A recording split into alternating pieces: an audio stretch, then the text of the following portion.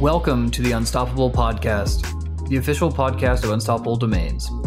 Join us each week to hear from leading experts in the exciting new fields of blockchain, cryptocurrency, and the decentralized web, where we talk about the future of the internet and what that means for humans like us.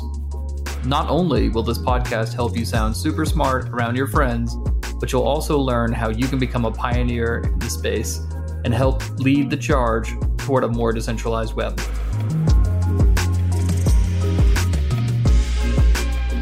Hey everybody, welcome back to the Unstoppable Podcast. I'm your host, Diana Chen, and I'm here today with my co-host, Matthew Gold, co-founder and CEO of Unstoppable Domains, and our guest, David Greider. He's the Director of Digital Asset Strategy at Fundstrat Global Advisors. Welcome, David. Thanks for being here. Thanks a lot. Very happy to be on. Awesome. So to start off, why don't you just take us back to when you first got into crypto? How did you get into crypto in the first place? You know, I heard about it from a friend at first. I had a friend in college mining in his dorm room back in 2013. And I thought that was kind of interesting, but kind of silly. And then, you know, I thought it was kind of speculative and stuff back then. And, you know, I kind of put it on the shelf for a little while. But then in 2015, Chamath Palihapitiya, who many have probably heard of, who was the founder of Social Capital and the first COO of Facebook, you know, I think he's a smart guy. And I was listening to him. You know, he was talking about Bitcoin then. And I spent quite a bit of time, you know, I was like, okay, if this guy really is into it, you know, he believes that he's smart, there's got to be something here. So I actually have him to thank for that. So I spent a bit of time researching, studying, and took some of the classes online and kind of figured it out and been in ever since. Got it. So 2013, that was still pretty early on. What sorts of resources were out there for you to learn more about the space? You know, I think it's the crazy thing about the early crypto years versus now, right? Like, I remember I had to go back and I was reading on Reddit forums and I'm reading on Bitcoin talk forums, and you can't find a good source of ground truth, right? Like, it's not like back then, right? You couldn't find a good information sources, right? It's not like, you know, a company, you go to the SEC website and you can find, you know, audited filings on how Bitcoin works or any of these other coins, right? It's all, can you get in the right chats? Can you find the right people to talk to? Can you sift through these old forums? But nowadays, I think it's so much better, right? By 2015 and stuff, there's at least some courses by Princeton and stuff, and that was really helpful. That was one of the first things I really took that was really helpful for understanding cryptography, how the technical fundamentals work, and really how the technology works at the core, you know? For sure. And so for the average person who's listening in and maybe is very new to the space, do you have any chat rooms or Twitter personalities or blogs that are sort of your go-tos for learning more about the space? You know, I'm kind of in a unique position, which is that I'm kind of on the professional, like I have an inside circle of folks who are kind of, you know, in the industry, and I'm in a number of group chats these days, which is where I just kind of get most of my information from. You know, what I would do if I was someone who wasn't kind of in these like private group chats or whatever. I mean, I think Twitter is actually a great source because, you know, you can find good lists of people out there, and it's like the internet, right? Information is really just pretty democratized these days. You know, I think that's a great place. Some of the smart VCs, I think you should read some of their forums, read some of their blogs. I read a ton of the Andreessen stuff, A16Z, and I read it, you know, like the YouTube videos that they put out. I think it's really thoughtful because it connects not just crypto, right, which some folks can really be hyper focused on who are in the industry, but connects it with really the traditional tech world. And I think that stuff's pretty important. For you personally, I love asking this question because everybody sort of has their own explanation of it from where they come to this space. And so from your view, how would you explain crypto and blockchain to a beginner in the space in just a couple of sentences? Blockchain is about fundamentally, and crypto is really about fundamentally changing the way that humans interact and are kind of like governed or organize themselves, right? And we do this in many different ways, right? It's with, you know, in the way that we structure money and wealth and how we distribute that. And then some of these other networks, right, that are more like DAOs, right? How we effectively bring human coordination together, right? So I think that's kind of the core of what the technology does. You know, that's why it comes back to people saying it replaces trust. And it's a new way to have this distributed trust over the internet and create a new, you know, global internet economies. What do you think are the current major challenges to widespread adoption, or I guess like the next leap in adoption for cryptocurrency? Or do you think there are any at all? Do you think it's already happening and, it's inevitable this next push up here? At Fundstrat, we do investment research for many clients, and we'll talk about this in a bit, but we put out a 2021 outlook, and the cover title of the 2021 outlook was actually that I put out was Going Mainstream. And that was the title that I put out about a month ago. Right now, we're at the point where we are kind of going mainstream in terms of the adoption. I think we're in, if I had to compare it to the internet era, it seems to me like this is now about like 1998, 99, 2000, right? And if we think about that in kind of many terms, right? Users, kind of UX, UI, use cases. I think it's also, again, like back to that era of the early internet where things were still kind of clunky and unusable and browsers weren't that great. And, maybe the connections were slow and stuff. I think there's still a lot of stuff getting figured out, right? And what are those things that I think are still getting kind of figured out, right? Like I was talking to someone at a major news network the other day, and they're doing an article on this. And, some of the things I mentioned, right, which were, at least for the payment side, not a lot of use in payments, like 8% according to one of the chain analysis reports is for merchant services, right? It's pretty small relative to 85% being between exchanges. And I think it's the volatility. I think it's, some of the acceptance of merchants and e-commerce and the currency, right? I think it's changing. I think it's coming with Visa, and I think it's coming with PayPal, and I think it's coming with all these merchant services. It's changing. But I think that's true for the payments. I think the fees are things to figure out with the scaling. Some of the UX has been improving greatly, but especially in DeFi, I think there still needs to be some work to be done. And I think taxes is an interesting one that people need to figure out with the software, just for keeping track of, using, paying, investing in. It's very difficult. And as this stuff goes mainstream, at least in the current US tax system, it's going to be a nightmare for some folks until it gets really figured out. There's a lot to unpack there, a lot to dive into. We can dig into the 2021 outlook a little more later. Why don't you back up and just tell people, for listeners who aren't familiar with what Fundstrat is, tell people what Fundstrat is as a company. What does it do? Who does it serve? I'm the lead digital asset strategist at Fundstrat. Fundstrat was originally a macro equity research firm founded by Tom Lee. Tom Lee, he's on CNBC all the time. He's actually a commentator on there now. But he was, before that, the chief equity strategist at JP Morgan. So, for the entire bank, JP Morgan Chase, he set equity kind of investment strategy for institutional clients across the globe, which is a pretty important role. And he founded Fundstrat in 2014, got into crypto in 2017. I joined in 2020 and have been leading the digital asset research business that we have. And that really consists of three parts. We think of ourselves really as the bridge between Wall Street and crypto. We're probably the only, at this point, at least, that might change soon, but the only reputable Wall Street sell-side firm that does investment research on, not just crypto companies, but crypto projects, native crypto assets. You won't get that, from any of the major banks at this point. May change very soon, but three parts to our business are: we have institutional clients, traditional funds, all the big mutual funds, hedge funds, family offices on the street, covers, 70% of managed equity assets globally, because, we have a lot of those relationships from before. We have, obviously some crypto funds as well as a retail client base. And we also have a consulting business where we work with projects, some interesting projects like we were talking about before on the show. Zilliqa is one who we work with, who I know did you guys have done the Unstoppable Domains auction on their network, right? So that's how we know about you guys. It's another reason. So, and many other projects as well, right? So that's kind of the core of our business, those three buckets right there. Got it. And so are most of your clients across all of those spaces pretty crypto savvy people right now? And when you think in the long term, who are the people you're trying to serve? Is it everybody in retail, everybody in all of those spaces? Or, talk more about that. Yeah, again, I think we're the bridge between Wall Street and crypto. I think people mostly come to us to get educated at kind of the base higher level.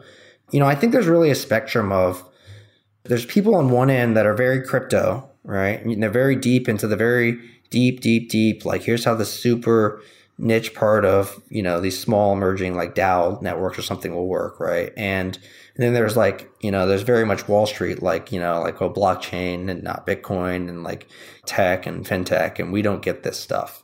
And then we kind of sit in the middle here and we try to really be the bridge of helping people step back, right? And beyond like, we understand these things, right? But beyond like the niche technical things, right? The technical consensus details and all these things. And we understand them, of course, but we help them understand what's the bigger picture of how the tech connects across the trend from the current paradigm, right? Like thinking about how cloud computing, right, is going to decentralize cloud computing with Ethereum. It's effectively a decentralized cloud network, to that being kind of the future, right? More so than, and people understanding the bigger picture and understanding how the stuff really works kind of across the real world to the crypto world paradigm, From talking to all of the clients that you have, how long do you think it'll be before there's almost not a need for this type of education anymore because everybody just knows about it? Oh, we're so far off. I still have calls with, teams of, 6 to 8 portfolio managers, more traditional money managers. We're still talking about some things that are, core to like, how does Bitcoin supply work? How does mining work? How does the new issuance work? What stops from being new coins and how these things. So, I mean, I'm not saying that's everybody, right? But, 2021 was really the year where I think Wall Street kind of had like we really need to figure this out moment. I think a lot of people thought this was going to go away, after 2017, and said, okay, 2018, 2019, okay, we told you.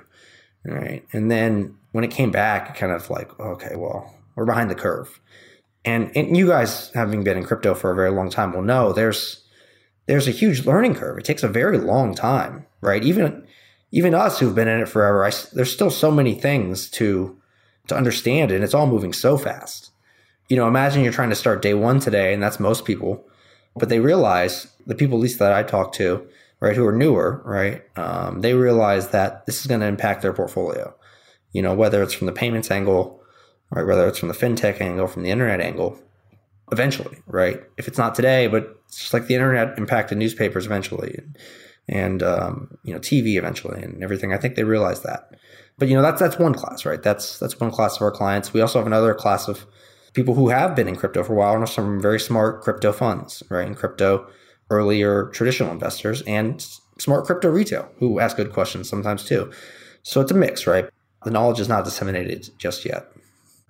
Give me your prediction. In 10 years, where do you see the environment being? Do you see most people understanding the stuff? Or describe what your clientele is going to look like and what their knowledge base is going to be in 10 years if you had to give your prediction. Oh, I think in 10 years, yeah, people will definitely be on board, right? Like if you think about going from, the 2000s and the internet era to 2010, right? I think in that 10 years time, I think people are now learning. They're now educating. There's a lot more resources available. There's people like me available they can call. There's a lot more research out there from banks. There's a lot of great shows like you guys have that help educate people. I definitely think that in 10 years, it'll be as ubiquitous as the internet was in 2010. That's something I think is just naturally going to evolve. Well, I want to get into a couple of things that you've highlighted in your recent report that you actually came out with earlier this year, and some of the things I thought were really interesting. I would just say generally, it looks like Fundstrat is very bullish on the space, on your price predictions for ETH, for example, and BTC, among the others, and those keep going up. I know you don't have time to walk us through your entire thought process for the space, but one thing I want to call out is Fundstrat seems to be particularly bullish about Ethereum, I would say, at least in one of these places, and relative to some of the other assets out there. And you had some pretty interesting comparisons between cloud computing and Ethereum. And would you be willing to walk us through what's your bull case on these smart contract, compute platforms? And then how do you guys see that space evolving? We're bullish on crypto as a whole, right? We've had a, bullish price target. Bitcoin we put out, after the March sell-off, and we put, we've been raising that. So, our price target, just to give people a high level view first, before I dive into Ethereum, right? Our price target on Bitcoin, we've been continuing to raise that, and it's currently 100,000. Our target on Ethereum is, 10.5,000. I'll talk about that in a second. I kind of see that eating the cloud. And we think that also in 2021, if those two kind of, hit, the rest of the market will probably follow, given the size and dominance. And I think it wouldn't be crazy to see the entire crypto market, inclusive of the alts and Ethereum and Bitcoin, hit roughly 5 trillion, which would be it was about $1 trillion when we put that out. We're about 1.5 now, so we're making good progress, I guess, being about a month from that date. To Ethereum, I think the thing that people kind of miss or maybe overlook when they think about cryptocurrency is that I think it's also, it's important to think about crypto as a new computing platform, and it's a new kind of cloud network in my view, or at least the next leg of it. If you think about what's happened in computing, right? You've gone from mainframes, centralized, to PCs, decentralized, to cloud, centralized. Maybe this shift is happening, we think, to blockchain cloud, right? Decentralized computing. And, what we're seeing underway is you can run your computer, you can run the Ethereum node in the network, you can validate things, you can operate, you can smart contracts, right? And we look at that almost like it's like a decentralized cloud network, and that could be the next wave of cloud computing, right? And these shifts have happened in the past before, right? And you've seen, value shift from one generation to the next. And you can see that in some of the public companies and some of the public valuations. And I think we're seeing that underway here today. When you think about kind of the rise of cloud, right? Cloud right now is like, roughly a $2 trillion market cap. Blockchain computing, right? If you strip out like Bitcoin or something, and you just think about some of the platforms, you're probably, maybe you're, 400 billion, right? And that's kind of gaining steam, right? When you think about Ethereum only launching in 2015, really, with their 50 million or whatever it was ICO. And so I think we're seeing a value shift already. And I think you're also seeing just now in 2021 and 2020, right? But some real material revenue coming to the Ethereum network, which is almost material in terms of like the actual cloud market. So off the top of my head, I think Ethereum did about, or at least there's about $1 billion of total fee revenue, right? Not mining rewards, fee revenue. I think it was 600 million last year Ethereum did, something to that number. And right now, I mean, they're probably on pace 2021 to do, maybe 8 billion. And that growth number is actually in line with the 5-year growth number, right? They've been growing from a few 100,000 to, up to a few million. I mean, it's been growing at like 1,500% a year, the fee revenue. And, so I say, look, if crypto networks like Ethereum, and especially if they switch to proof of stake, are kind of like decentralized companies, we call them decentralizedly governed networks, right? New form of technology company. We just organize as networks as we talk about some of our research.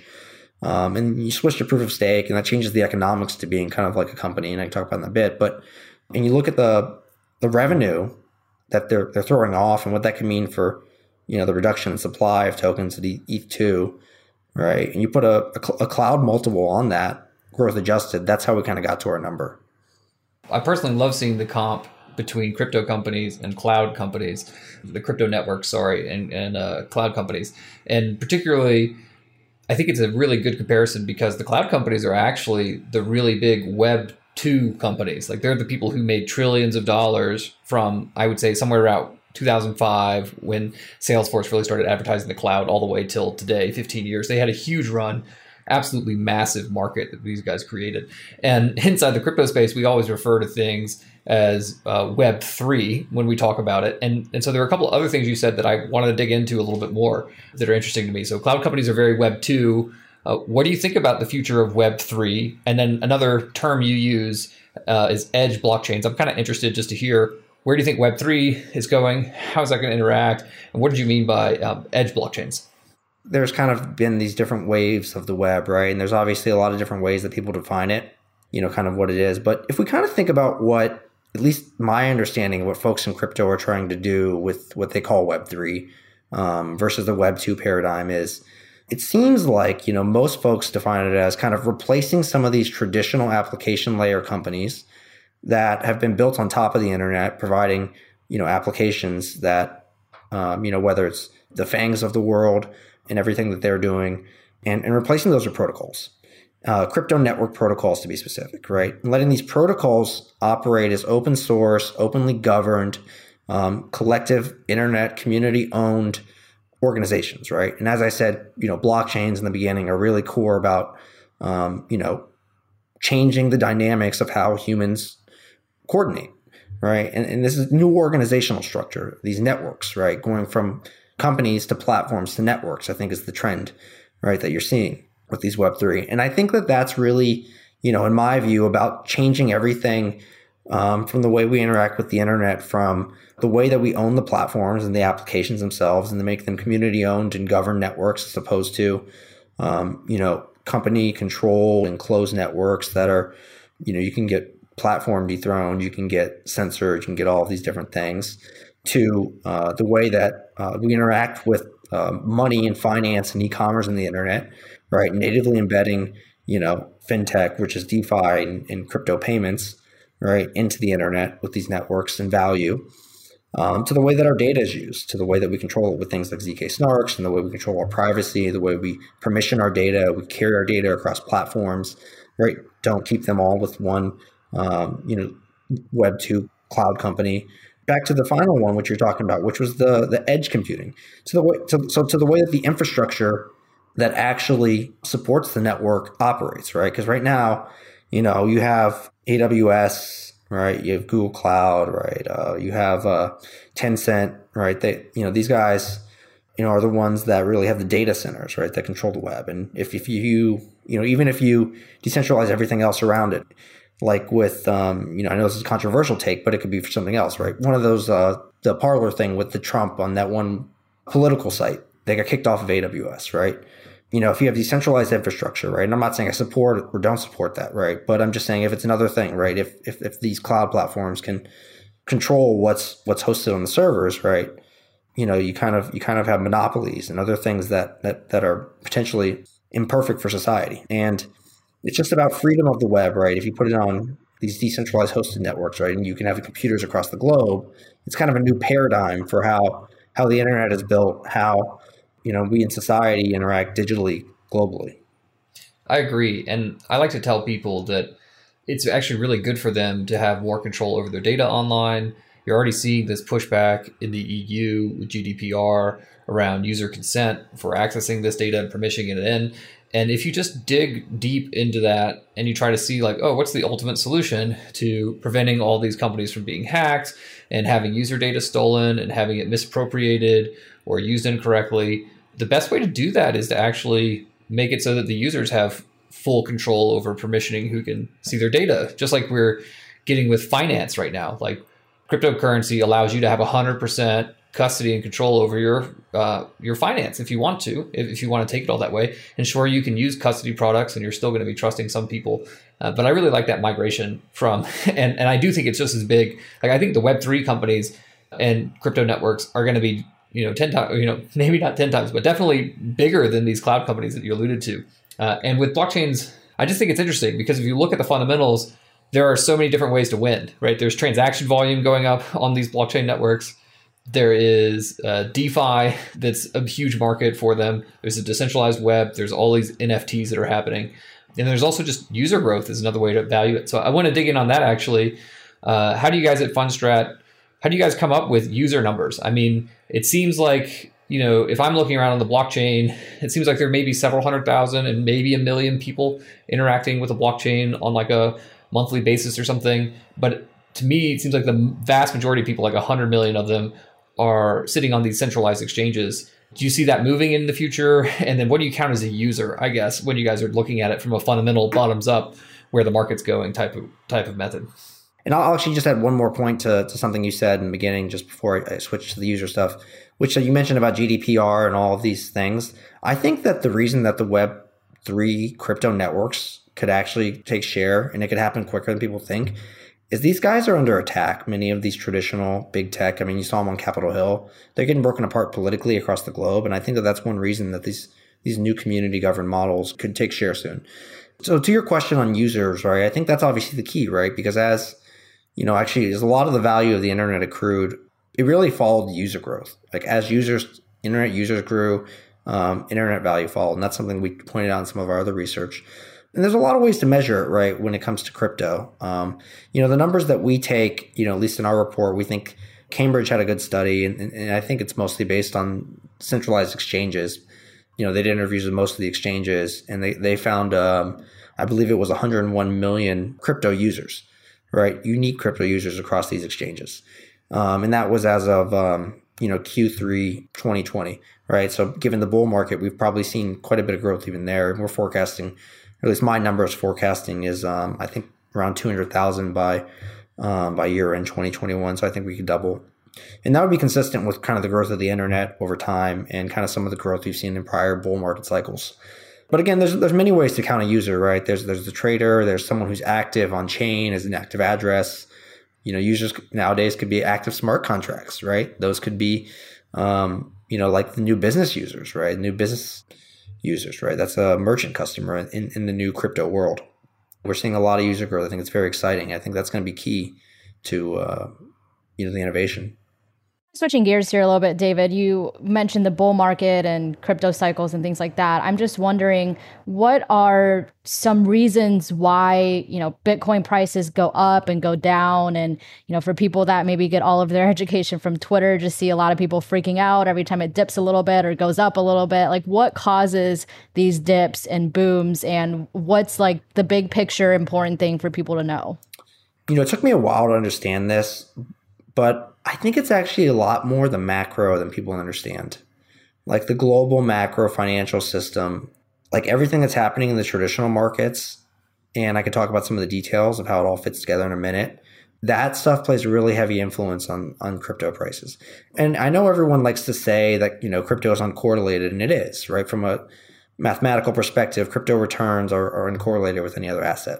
But I believe that's really just because, the influence that these macro, financial events and flows have on the crypto market is so strong and so pronounced because the market was so small, right? Crypto, I think, is like an emerging market economy. It's been until now a very small digital emerging market economy, right? And if you think about it, integrating with the broader world, right? It's still susceptible to what happens, the shocks, the interest rates, the currency environments, the equity market environments that happen globally. And, because it was small before, right, if you kind of had just a little blip in some of the outside markets, it was enough to crash crypto. Or, if you had, really accommodative policy in the outside markets, it was enough to make crypto go parabolic. So it's things that we've seen historically, right, that, have kind of really influenced the crypto market cycle, have been monetary policy, right, central bank liquidity across the globe. And, as banks are, with all risk assets, right? We don't think this is just unique to crypto. With all risk assets, stocks, things that are store value assets, like real estate, accommodative central bank policy is bullish for crypto. And we've seen that. We've also seen, as interest rates fall, other riskier assets, people are looking for return. Things like, high yield bonds or stocks become more attractive. Crypto as well, right? It's way out on the risk spectrum for many folks. And when people are chasing returns, a little bit of that capital just seeping from the debt market can have a big impact on crypto prices, right? Just given the size of crypto, it's only now $1 trillion, right? Global real estate's like 200 trillion. Global bonds are like 85 trillion, 90 trillion, right? That's non-government. Global stocks, you're like 100 trillion. So just a few drops of liquidity from these larger asset classes, right? They can have big influence in the crypto market. And we think crypto is really gets priced a lot like tech stocks in emerging market currencies as well, right? So as emerging market capital flows are strong, dollar weakens, it's just like capital flowing to this new digital emerging market with, a lot of technology, business fundamental trends behind it, right? And I think that's kind of the key. That's kind of the longer term, non-cyclical picture is the tech disruption that I think is the one you really can buy into across the cycles. And so all of those things that you just described, those contribute to the macro forces that you alluded to in the beginning, right? Yeah, that's right. And I think those are kind of some of the macro drivers. I think kind of more bottoms up, right? If you think about just supply and demand too, I think, user growth is really important for that because users kind of onboard their friends. They tell more people, they get more people to kind of, invest in the economy, to work in the economy, to start businesses in the crypto economy, create more crypto economy productivity, right? So that's valuable stuff. That's kind of the long run stuff, right? that capital investment is valuable. And those are things that we think about for it. As we see this industry get more and more regulated, how do you see this increased regulation affecting these crypto cycles? Well, I think Bitcoin's pretty regulated to kind of full extent. I mean, not fullest extent, but it's pretty regulated nowadays. I think the market's pretty healthy, to be honest. I mean, most countries in the world, you can buy crypto and buy Bitcoin, at least most major economies. I think that there's a lot, especially in the US, a lot of oversight of exchanges. I think we have a good handle on kind of markets not being manipulated, prices not being pumped and dumped. As much better than possible other earlier cycles where there's less kind of regulatory oversight, right? And I'm not saying it doesn't happen on the offshore exchanges. You don't know what happens, in many of these global markets. I think as regulation comes for crypto, I think it's healthier for capital investment, actually. People were talking about the hosted wallet thing with, the Coinbase and the Treasury Secretary Mnuchin being very bad. And I think it'd be an expense to the exchanges. And I think it, could dampen innovation potentially. But I think the other thing it would do, and when that came out, I actually thought it was bullish, was because I think it would actually be good for institutional capital flows and investors being willing to feel that there's a lower risk premium to investing in the asset class. And lower risk premium means you can buy at higher prices. Something else I was thinking about that I'd love to get your take on is crypto index funds. What are your views on that? Like, for instance, to make it easier for people to buy Bitcoin in their IRA or, stuff like that. Yeah, actually, so one of our clients is actually Bitwise. And Bitwise, for those who don't know, is they're very similar to the Grayscale, GBTC, and ETH products, but they have an index, which is the Bitwise 10 crypto index, and we did a report on them. And they were the first crypto index fund that gave exposure to the top 10 assets, right, in a index methodical way, rebalances monthly. And I think that's been a good product for folks and our clients. I think these products are actually really the way most people gain their initial exposure to the space, whether it's buying GBTC or ETH or Bitwise or any of the other products that they kind of have out there. I think that those products are nice because folks who just want exposure, they don't have to deal with custody, worrying about losing their keys, right? They don't have to, worry about getting hacked. They don't have to worry about creating an account at a new exchange where they, a crypto exchange where maybe they haven't done that before. They already have their brokerage account and they have their IRA and they can just, kind of click their traditional buttons. There's trade-offs to them though. Of course, there's some fees involved. Let's call it 2 to 3% for some of these products. Really, the biggest one is you have to worry about the NAV premiums. And what that means is for folks who kind of don't understand kind of the fundamental financial wrapper mechanics of some of these products, these things aren't exactly, at least in the US, they're not ETFs. In Canada, there's true, I think 3 true ETFs approved recently. The difference between these ETFs in Canada and the ones you think about traditionally in the stock market and the ones that are really just exchange traded products in the US, these crypto ones that aren't ETFs, is these things are trusts which just own the underlying asset and they issue shares of the trust, right? So it's a company who does one thing, it owns the underlying asset and it sells shares. But the shares can trade at a different price from the underlying assets value. So you could own $10 of Bitcoin and the shares could trade at $20 or they could trade at $9, right? So premium or discount by supply and demand on the market, right? That premium or discount is the thing people need to understand with investing in these products, because like we've seen recently with the recent sell-off, from 58,000 to, where we went with like 44 and also following the Canadian ETF approval. And this is a couple of reasons why the GBTC and the ETHE premiums have actually gone negative. Where before, they've been as high as 200%, 2,000% for ETHE. If you had bought that, even if Ethereum had done well and the premium had fallen so far, you've done very bad. But at these about flat levels, it's a much better place to buy, definitely than the higher levels. But understanding those mechanics is very important.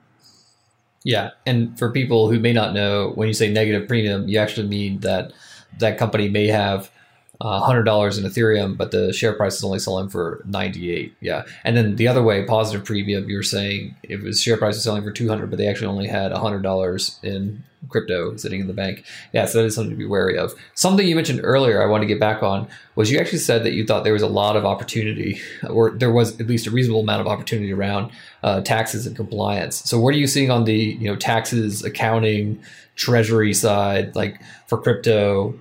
Tesla put $1.5 billion of Bitcoin on their balance sheet. Like, how do they treat this? When you were mentioning that earlier, what are the opportunities you're seeing there? Keeping track of crypto is very hard. In the US, at least, it's a capital gain or loss every time you trade the asset. So, you go to Yield Farm, you go to trade on an exchange, right? You go to a stable coin. It's a pain. it's a lot, and then you got to track it, right? And then you have all these wallets, right? And I don't think anyone's really figured it out from a consumer-friendly standpoint yet, like how to make it easy for consumers to use crypto in that standpoint yet. With the IRS asking questions on everyone's tax returns, I think people, are probably trying to do their best. I'd imagine they'd probably have some imperfect documentation if they went to check. And so do you see it more as a consumer opportunity or more as a corporate opportunity? I was actually kind of curious which way you thought I think it's a business opportunity. We saw just yesterday, actually, some Utah tech startup get a 100 million Series A round, to try to solve these problems. We'll see, right? Can they do it? Will someone else be able to do it in a scale that's with some technology that's efficient and does it? But I think that'll be one thing that'll have to get figured out, and it's a big opportunity for the business that does do it over the next 3 years.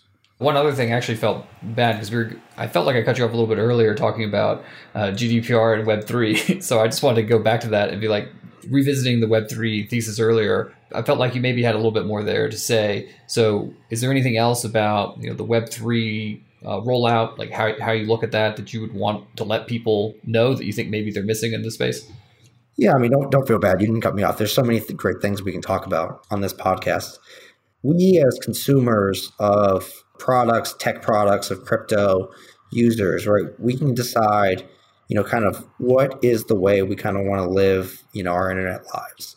And I think there's an opportunity right now with everything being rebuilt in crypto to get involved and think about how we want to reshape that dynamic, right? And I think it's just a broader question in society that folks should talk about and think about and participate in. This one I just like to ask because I get this pushback from people in my network who are not quite ready to accept cryptocurrency or Bitcoin or anything. And I just want to ask, because you had this pretty boldly in your presentation, it's like, are they going to ban Bitcoin? Is this actually going to happen? And I already know your answer on this, but I'd like to hear, if you're talking to one of those people out there who says they're just going to ban it, would love to hear your response to that. That was actually a quote from Brian Brooks, who was the former controller of the currency. And he was actually at Coinbase before that. Yeah, he just said no one's going to ban Bitcoin. It's a technology, right? Like it's a useful thing. I think it's recognized in the U.S. and embraced of innovation. That's technology. You wouldn't ban a new tech stock. You wouldn't ban a new, company doing things, right? Just because it's a decentralized network, it's not going to get banned, right? And you can, particularly in the U.S., right? I think it's already being embraced as innovation. And it'd also be too politically negative to ban crypto, I think, at this point in the U.S., right? You have lobbyists in Washington and things like Coin Center. You have at least 10, 11, 12%, I think, of U.S. households own crypto, right? Your constituency doesn't necessarily want to get rid of it. I think nowadays, especially, there's a lot of people in powerful positions, powerful investors, people who probably donate to many political campaigns, right?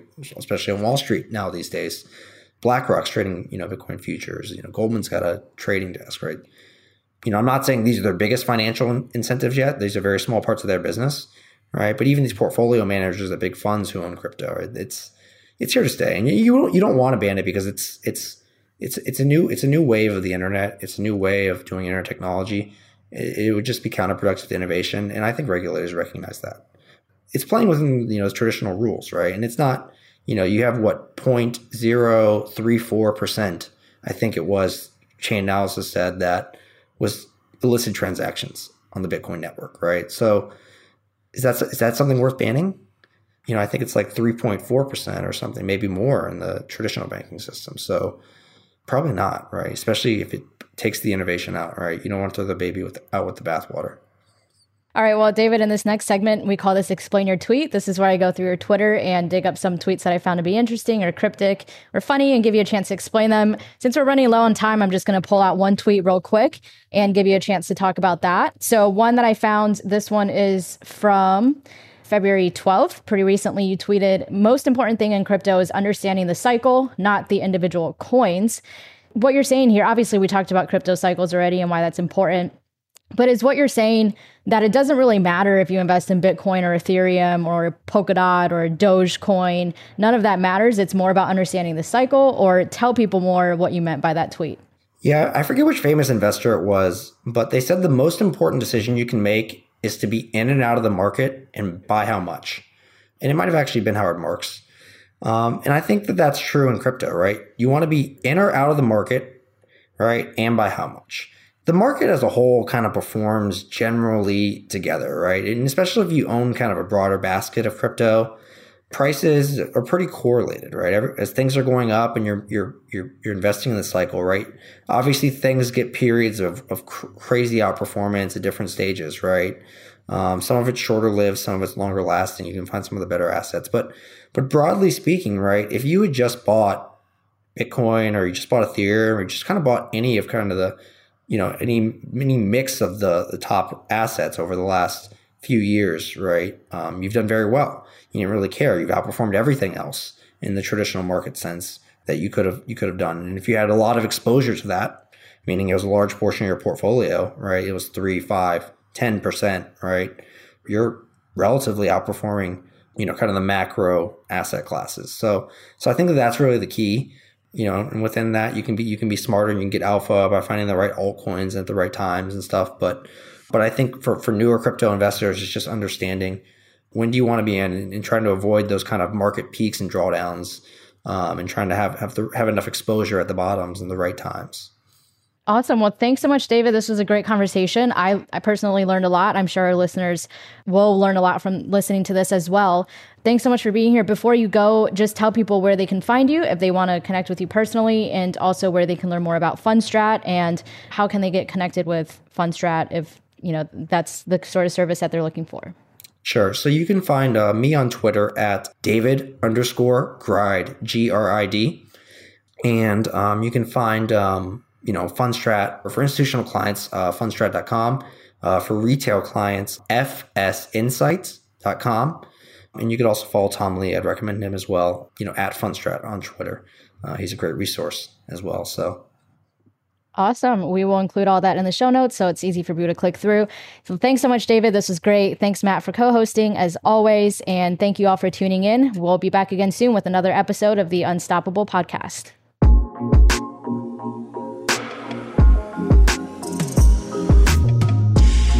We hope you enjoyed this episode of the Unstoppable Podcast. If something we said today resonated with you, please rate, subscribe, and download our podcast and share this episode on social media with your network. And remember, the fun doesn't have to stop when the episode ends. You can continue this conversation with us on Twitter by tweeting your questions, thoughts, and ideas to Unstoppable Web. We look forward to chatting with you, and thanks again for listening.